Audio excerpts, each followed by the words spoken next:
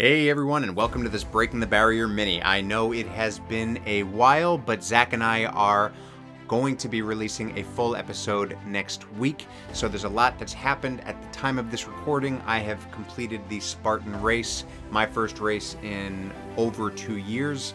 Erin has, of course, joined me at the Spartan event for her first Spartan.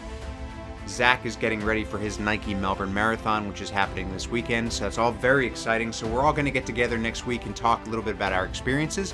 If you haven't already checked it out, check out my YouTube, Melbourne Superman, where you can see Erin and I speaking about her first Spartan at the actual event. So basically that was about an hour after the event, and it's about a 20 or 30 minute long discussion about how she was feeling and what she went through. It's really a good chat. Great to get into it right after the event, so it's still fresh in our minds.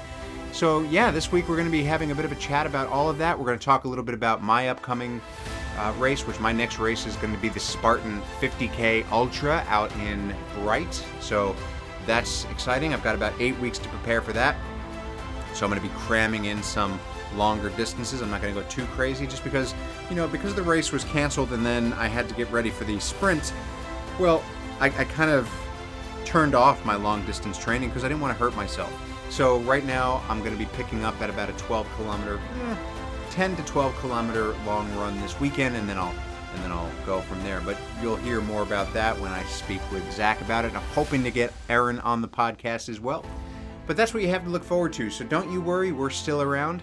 Thank you so much for listening to this Breaking the Barrier mini, and we will catch you next time.